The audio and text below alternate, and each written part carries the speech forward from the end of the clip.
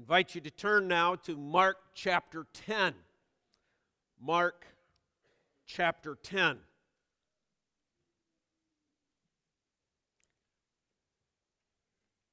Be reading this morning verses 1 through 12 as we continue our study of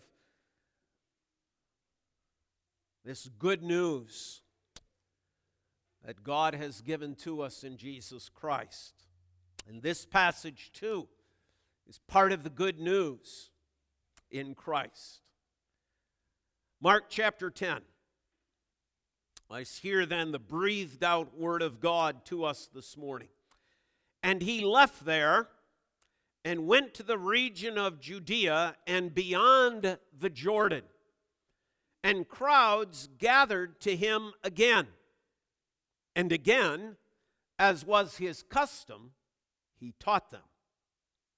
And Pharisees came up and in order to test him asked, "Is it lawful for a man to divorce his wife?" He answered them, "What did Moses command you?" They said, "Moses allowed a man to write a certificate of divorce and to send her away." And Jesus said to them, "Because of your hardness of heart, he wrote you this commandment.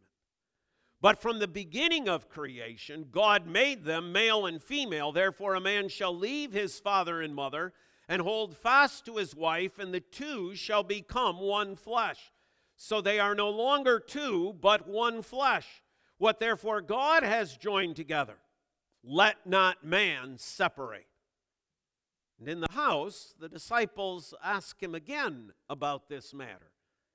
And he said to them, "Whoever divorces his wife and marries another commits adultery against her. And if she divorces her husband and marries another, she commits adultery." As far as the reading of God's word. Let's bow in prayer.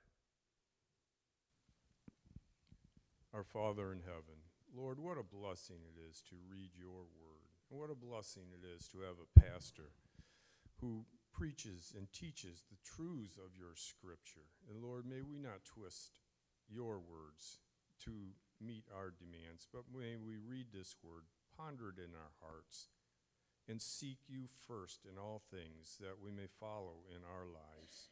And we ask that you'll bless Pastor Bob as he preaches this message this morning. This we pray in Jesus' name. Amen. Amen.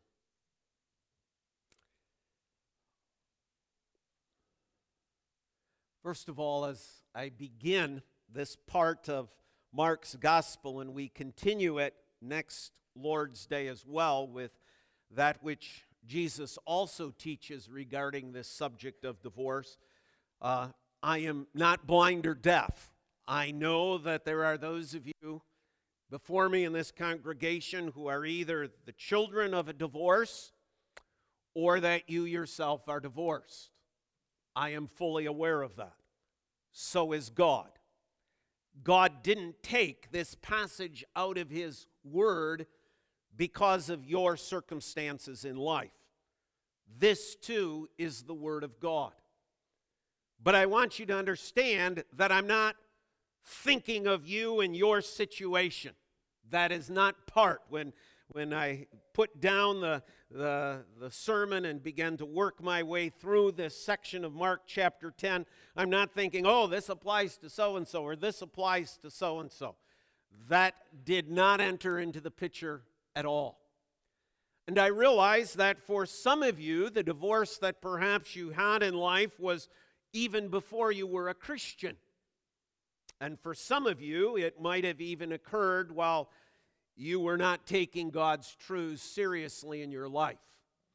I am always encouraged by the passage of 1 Corinthians chapter 6 when Paul writes to the church of Corinth about what some of them were. Some of them were homosexual offenders. Some of them were greedy. Some of them were adulterers. Some of them were thieves. But you've been washed. You've been cleansed. You're a new creature in Christ.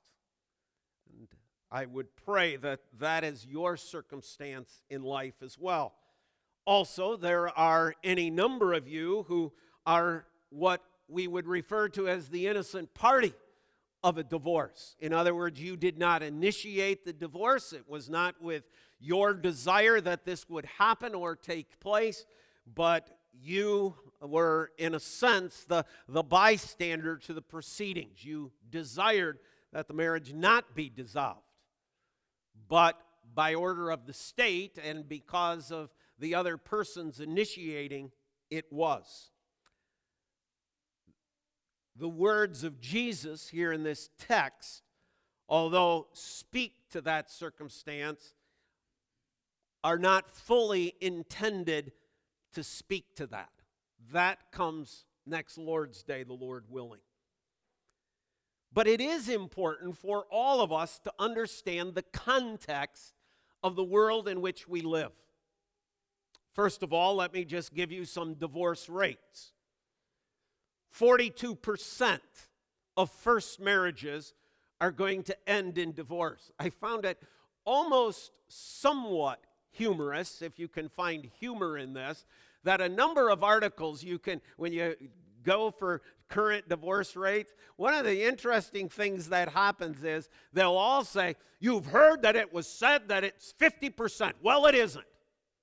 It's 42%. Like somehow or another, that's some great benefit. It's still 42%. What is interesting, though, is that the percentage of first divorces that are ending, first marriages that are ending in divorce is actually dropping. And over the last 20 years, that percentage has dropped steadily. And it doesn't have to do with the fact that people are shacking up more, because they're still measuring marriages. And the percentage is going down. One of the interesting things that they've discovered is that one of the reasons why marriages and why divorces, marriages are lasting and why divorces are going down is because many of those who are marrying are children of divorce, and they understand the consequences, and they're not going to let it happen to their kids, which is an interesting benefit that we're dealing with today. But it's still 42%. And for those who think, well, the grass is greener on the other side of the fence, I'll get rid of this clod, which is who we meet tonight, a guy by the name of Nabal. I'll get rid of this clod, now marry some really great guy. The likelihood of that second marriage ending in divorce is now at 65%. And if you think, well, okay, I just made a bad decision, I'll try it a third time, that's at 75% end in divorce. We have a problem in our society. Even though we can be thankful for the drop of the last 15, 20 years, there is still a growing concern. Every 13 seconds in this nation alone, somebody is filing for a divorce. 43% of children under the age of 18 live without their father's involvement because of divorce. And it's more likely that a person will be divorced if their friend gets divorced. Don't think that this has no consequences beyond yourself. Divorce does. The consequences of divorce are not only personal, family, children, friends, church, your witness. The most common effects of those studied after a divorce deal with these problems: guilt, anxiety, depression, insomnia, substance abuse. They've studied and determined, facts are tough things, folks. They studied and determined that after a divorce, a person's immune system weakens and they are more susceptible to cancer after the divorce. Heart attacks increase in both men and women after a divorce. And you gain weight besides all that. And then there's the financial aspects of a divorce, the consequences. 1 in 5 women who get divorced end up in poverty.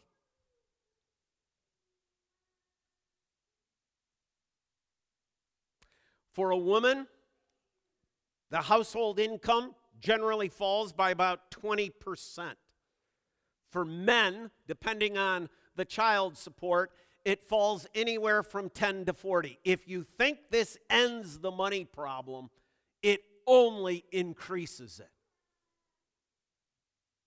It only increases the financial problems you deal with. It doesn't end it.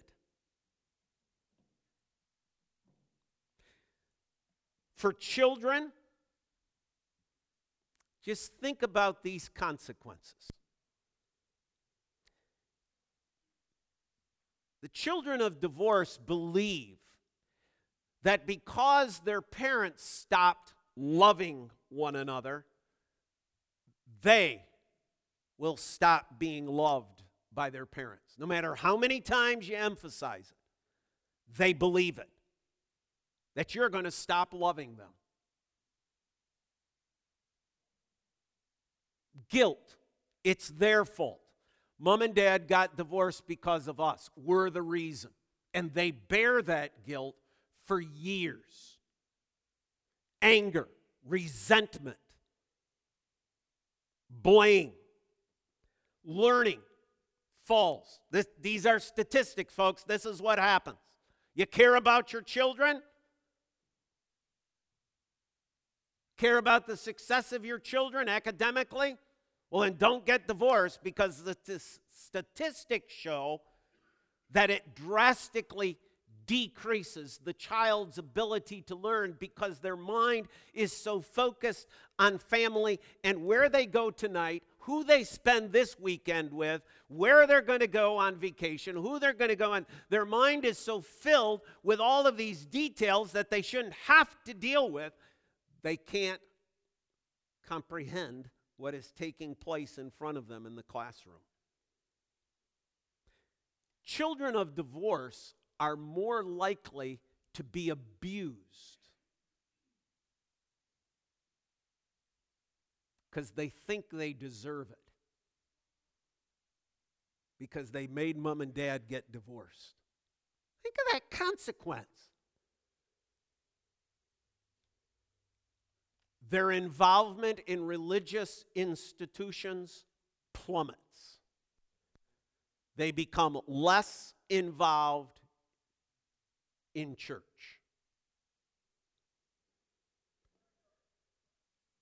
These are the consequences, these are the realities of life.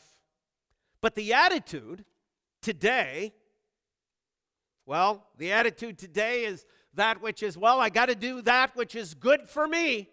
I got to do that which brings happiness to me. I've got to find my own self-fulfillment, or in a whole number of self-happiness or self-realization or self-actualization, which, as one Christian author says, is really a mysticism of religion. The Bible never speaks this way. Christ never talks this way. That somehow or another we have this inherent right to self-happiness. It's not what the Bible teaches. And yet that's the culture of today. I'm going to do it. Oh, you can tell me all the bad things, but don't I count? Aren't I important? Folks, I want you to understand something. When God wrote the Scriptures, He knew all about you. And He knew all about your marriage, and He knew all about your circumstances. And He didn't say, because of so-and-so's life, I'm not going to write Mark chapter 10. Let's just keep Mark chapter 10 out of it. After all, those people all have that right to their self-happiness. Let's just not say it. God said it, even though he knew your circumstances. Are you going to deny the sovereignty of God and say, I don't think God knew about mine? He did. Before the creation of the world, God knew your marital situation.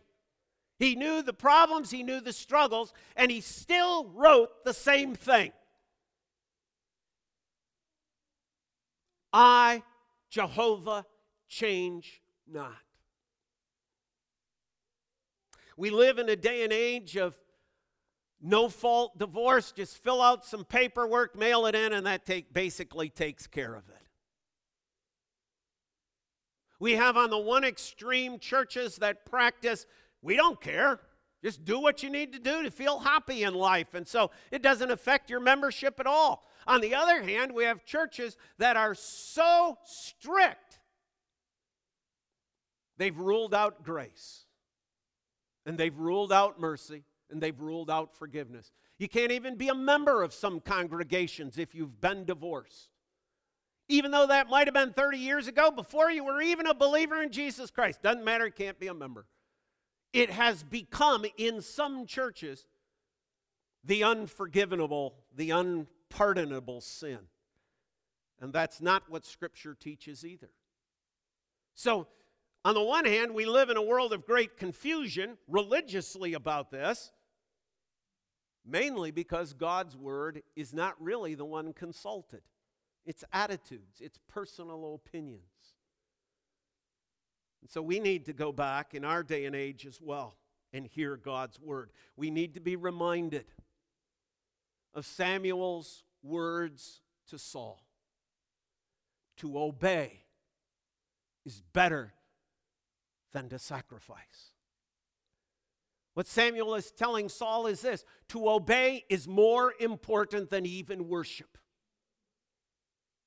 To be obedient to God, to do that which God commands, to do that which God desires, to do that which God's will, is to be the most important thing that we as believers in Christ do, not our self-actualization and self-fulfillment. That is the worship of self. It is pride. It is arrogance. It is rebellion. To obey is better than to sacrifice. So let's look at the text. What's happening here? What's going on in this passage?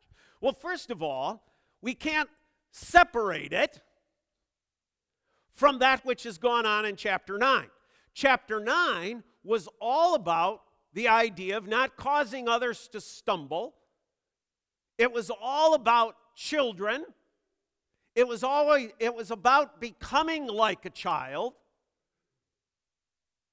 Notice what's on the other side of these verses. What are the next verses? Let the little children come unto me.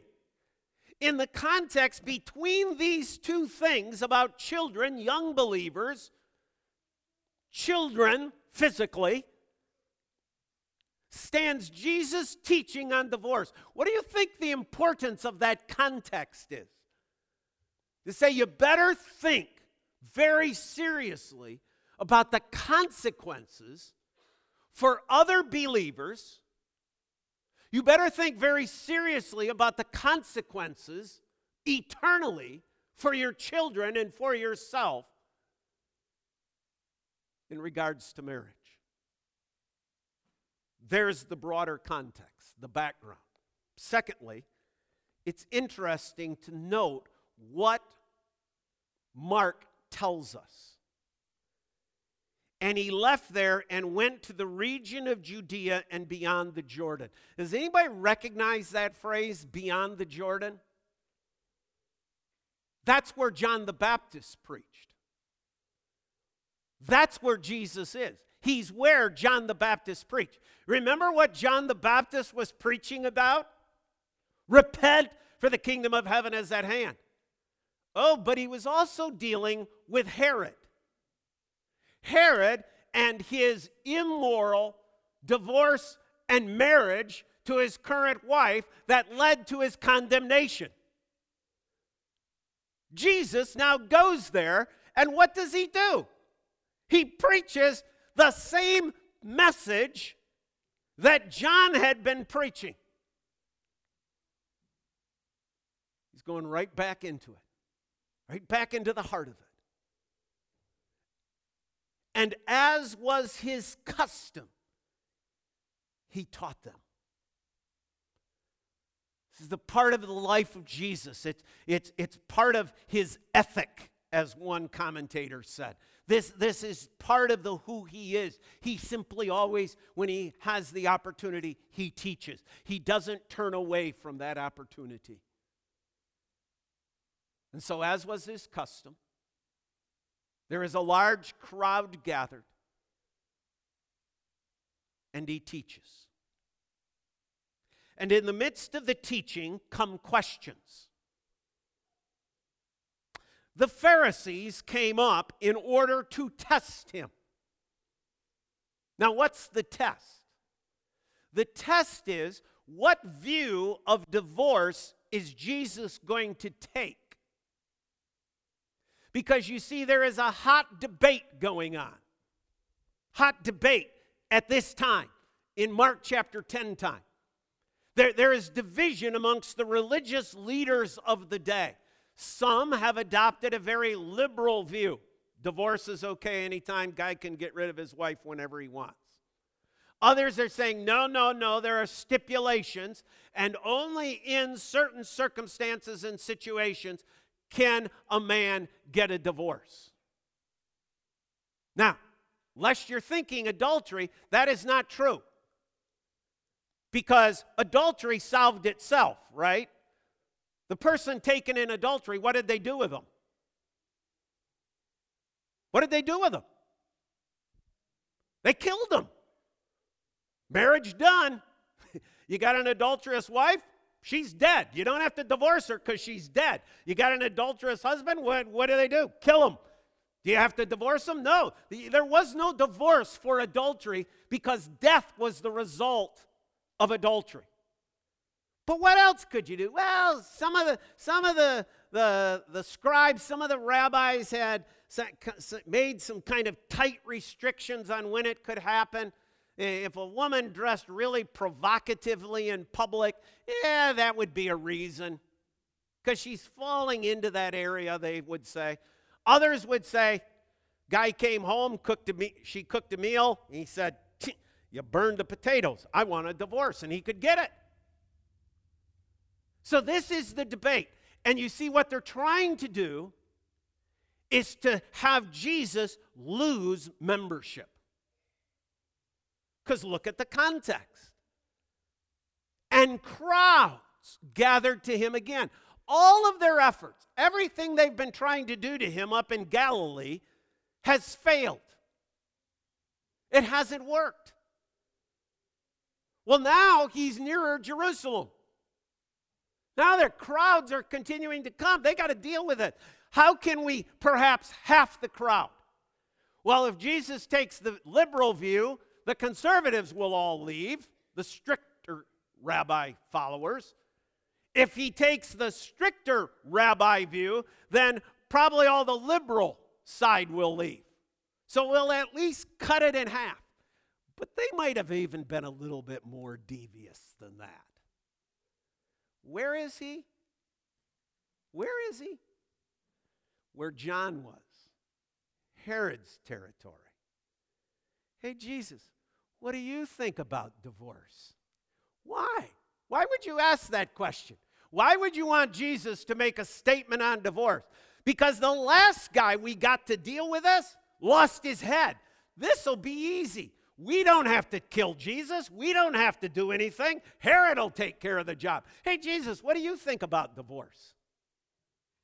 With the hopes that perhaps he's going to step in it so deep, Herod will hear about this. He'll arrest Jesus. There go the crowds. He'll put Jesus to death.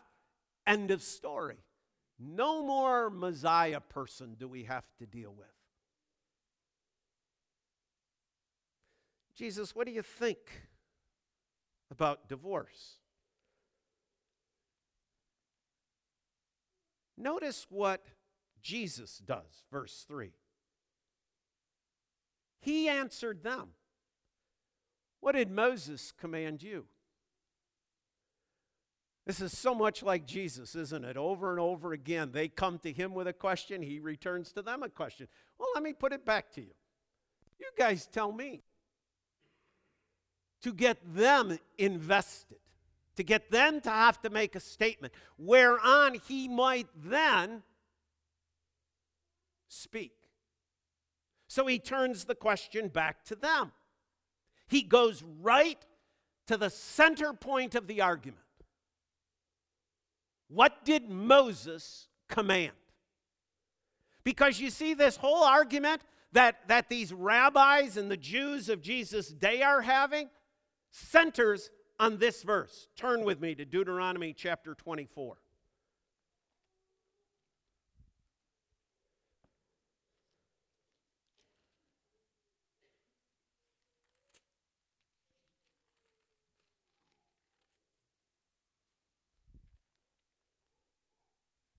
This is what it's all about.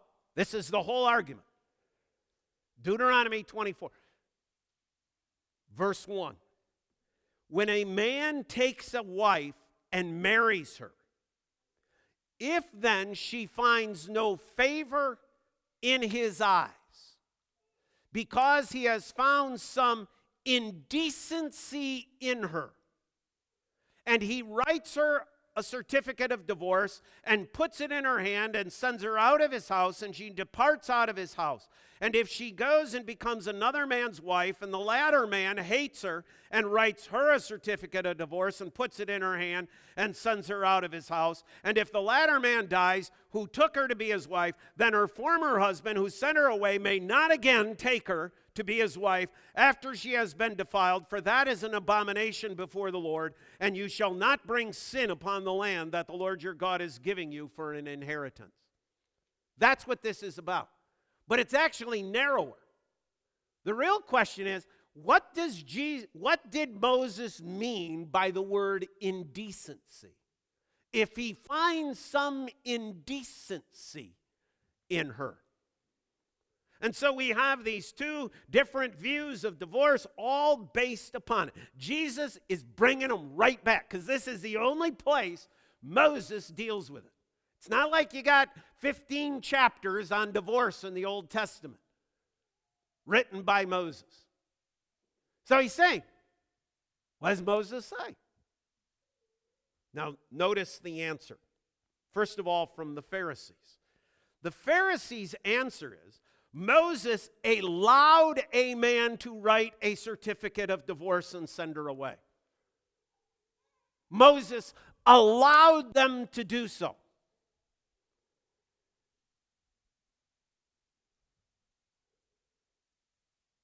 They think that verse, that section, gave a man permission to get a divorce from his wife. That's their understanding of the text. Any cause, any reason.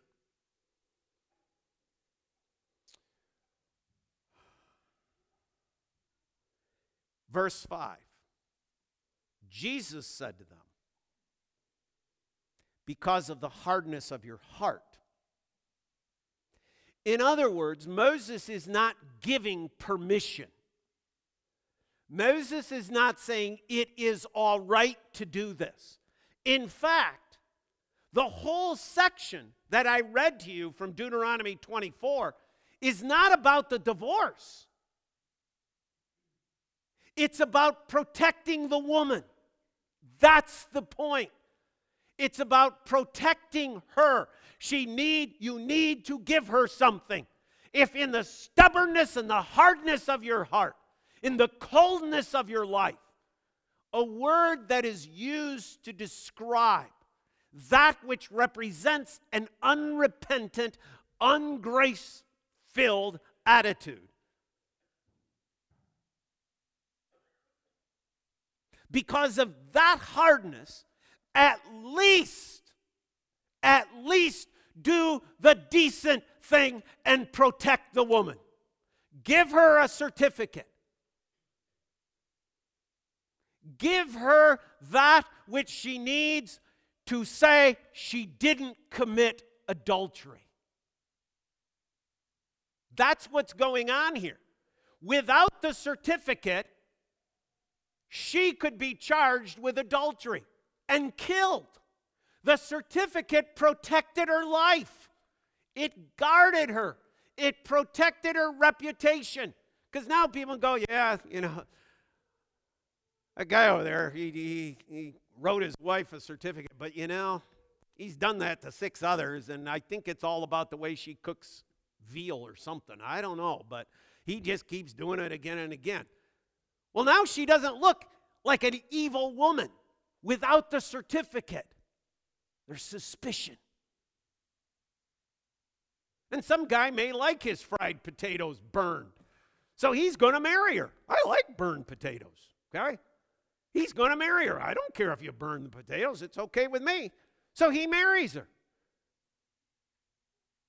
She's protected. That's the point. But you see, they completely missed the point. And we're saying Moses gave permission. And Jesus is saying, no, it isn't permission.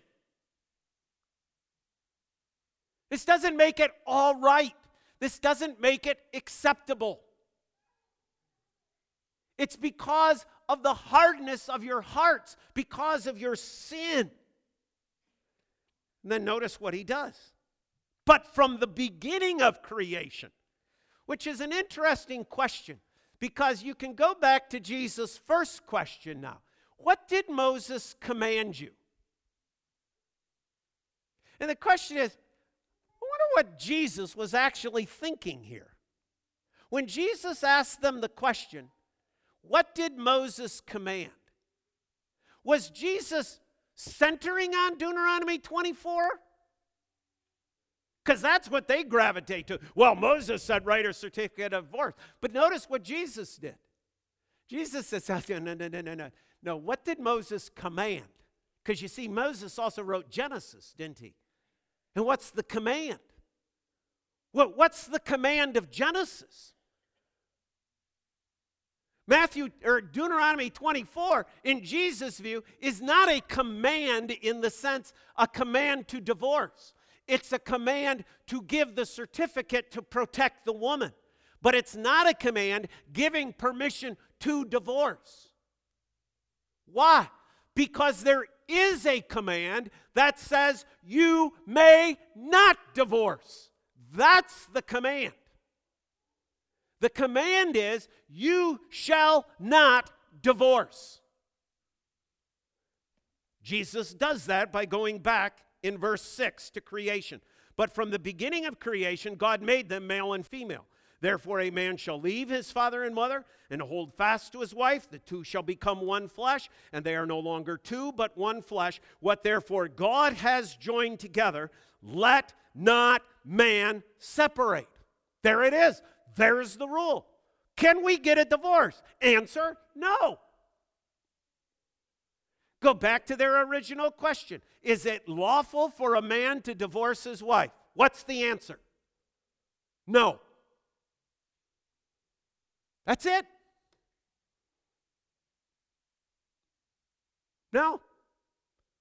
A man may not divorce his wife. You say, well, so a woman can divorce? No, that's implied as well. But you see, in Jesus' day, the only one who could do this action was the man. So the point is, whoever has, the legal status to be able to do this shouldn't. Plain and simple. No side words. No additive, no exclusions. This is it. What God has joined together, let not man separate. Why? Because a husband and wife are one. And that oneness is permanent. To do so, to separate, is rebellion against God. It is to do that which God says never should be done. And what are the consequences of that? What are the consequences? Look around us, folks, in this world. For individuals, personally, for families, for children. What's the consequences? The consequence is this: you shall not know the shalom of God. You will not know the peace of God in your heart and in your life. Just as much as if you're out murdering, you don't know the peace of God. Just as much as you're out taking the name of God in vain, you don't know the peace of God. Just as much as you're out thieving, you don't know the peace of God. Just as much as if you're a liar, you don't know the peace of God. If you engage in this, you will not know the peace of God.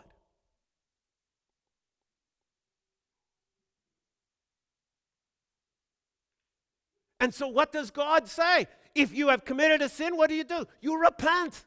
You confess. You acknowledge it. Lord, I've sinned. I was wrong. I shouldn't have done it. And what happens?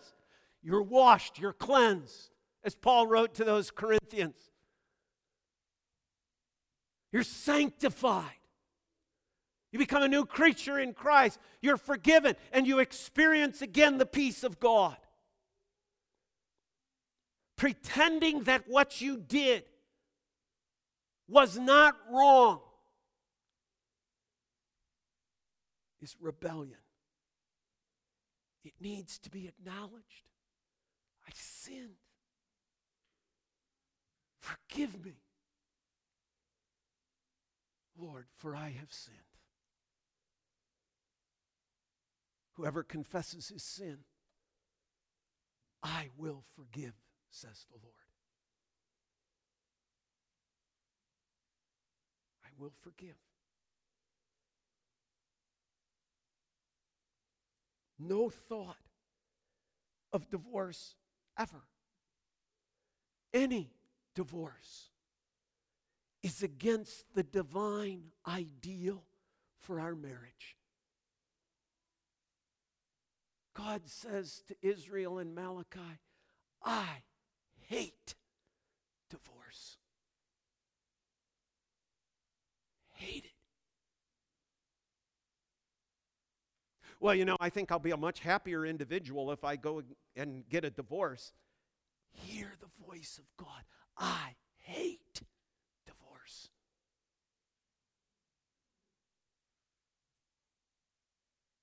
Well, I think, my life will be much better. It would be much smoother. It would be much less stressful. I think the kids would be happier. I hate divorce, says the Lord.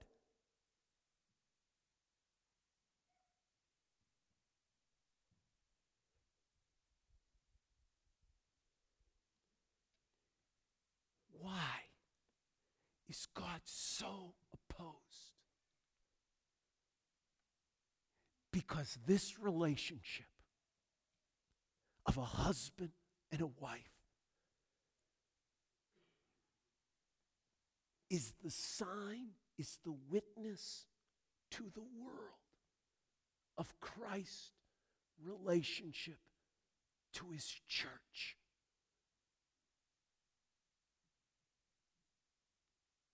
I hate divorce because it ruins the witness of Christ.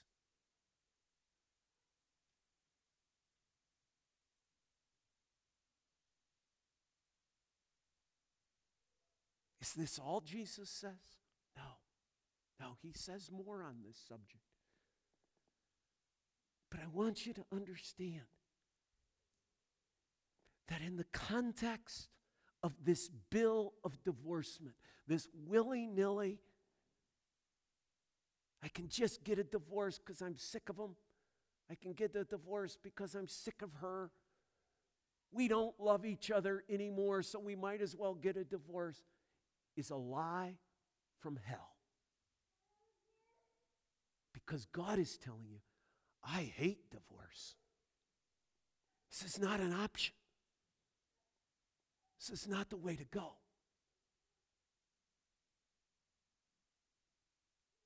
So if your attitude is, at any time, it's okay, a guy or a lady, a husband or a wife can get a divorce. It's okay. Oh, yeah, there'll be some hard days and some difficult times in the adjustment period, but it's certainly not that bad. Christ, Jesus, your Lord, your Savior, made no provision for an easy divorce. Why? Because he loves you with an unending love. And you have promised your unending love to him.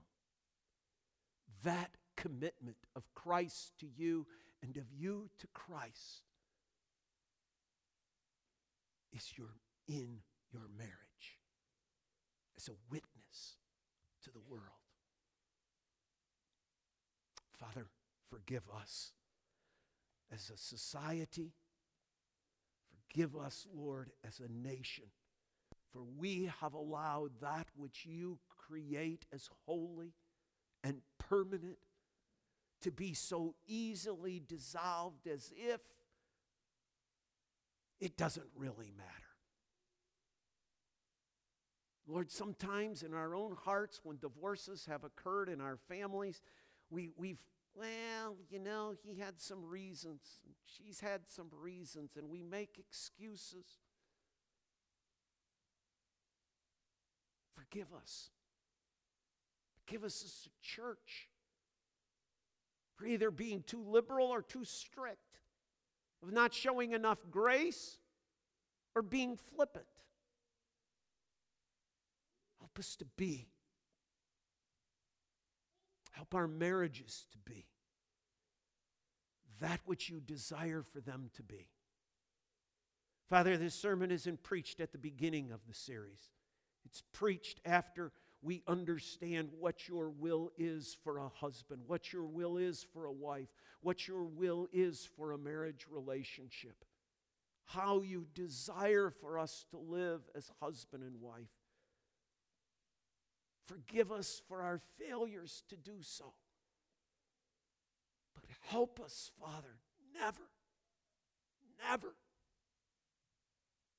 to rebel against your desire to keep our marriages as a witness of love, of mercy, of permanence to this world. In Christ's name, God's people say, amen.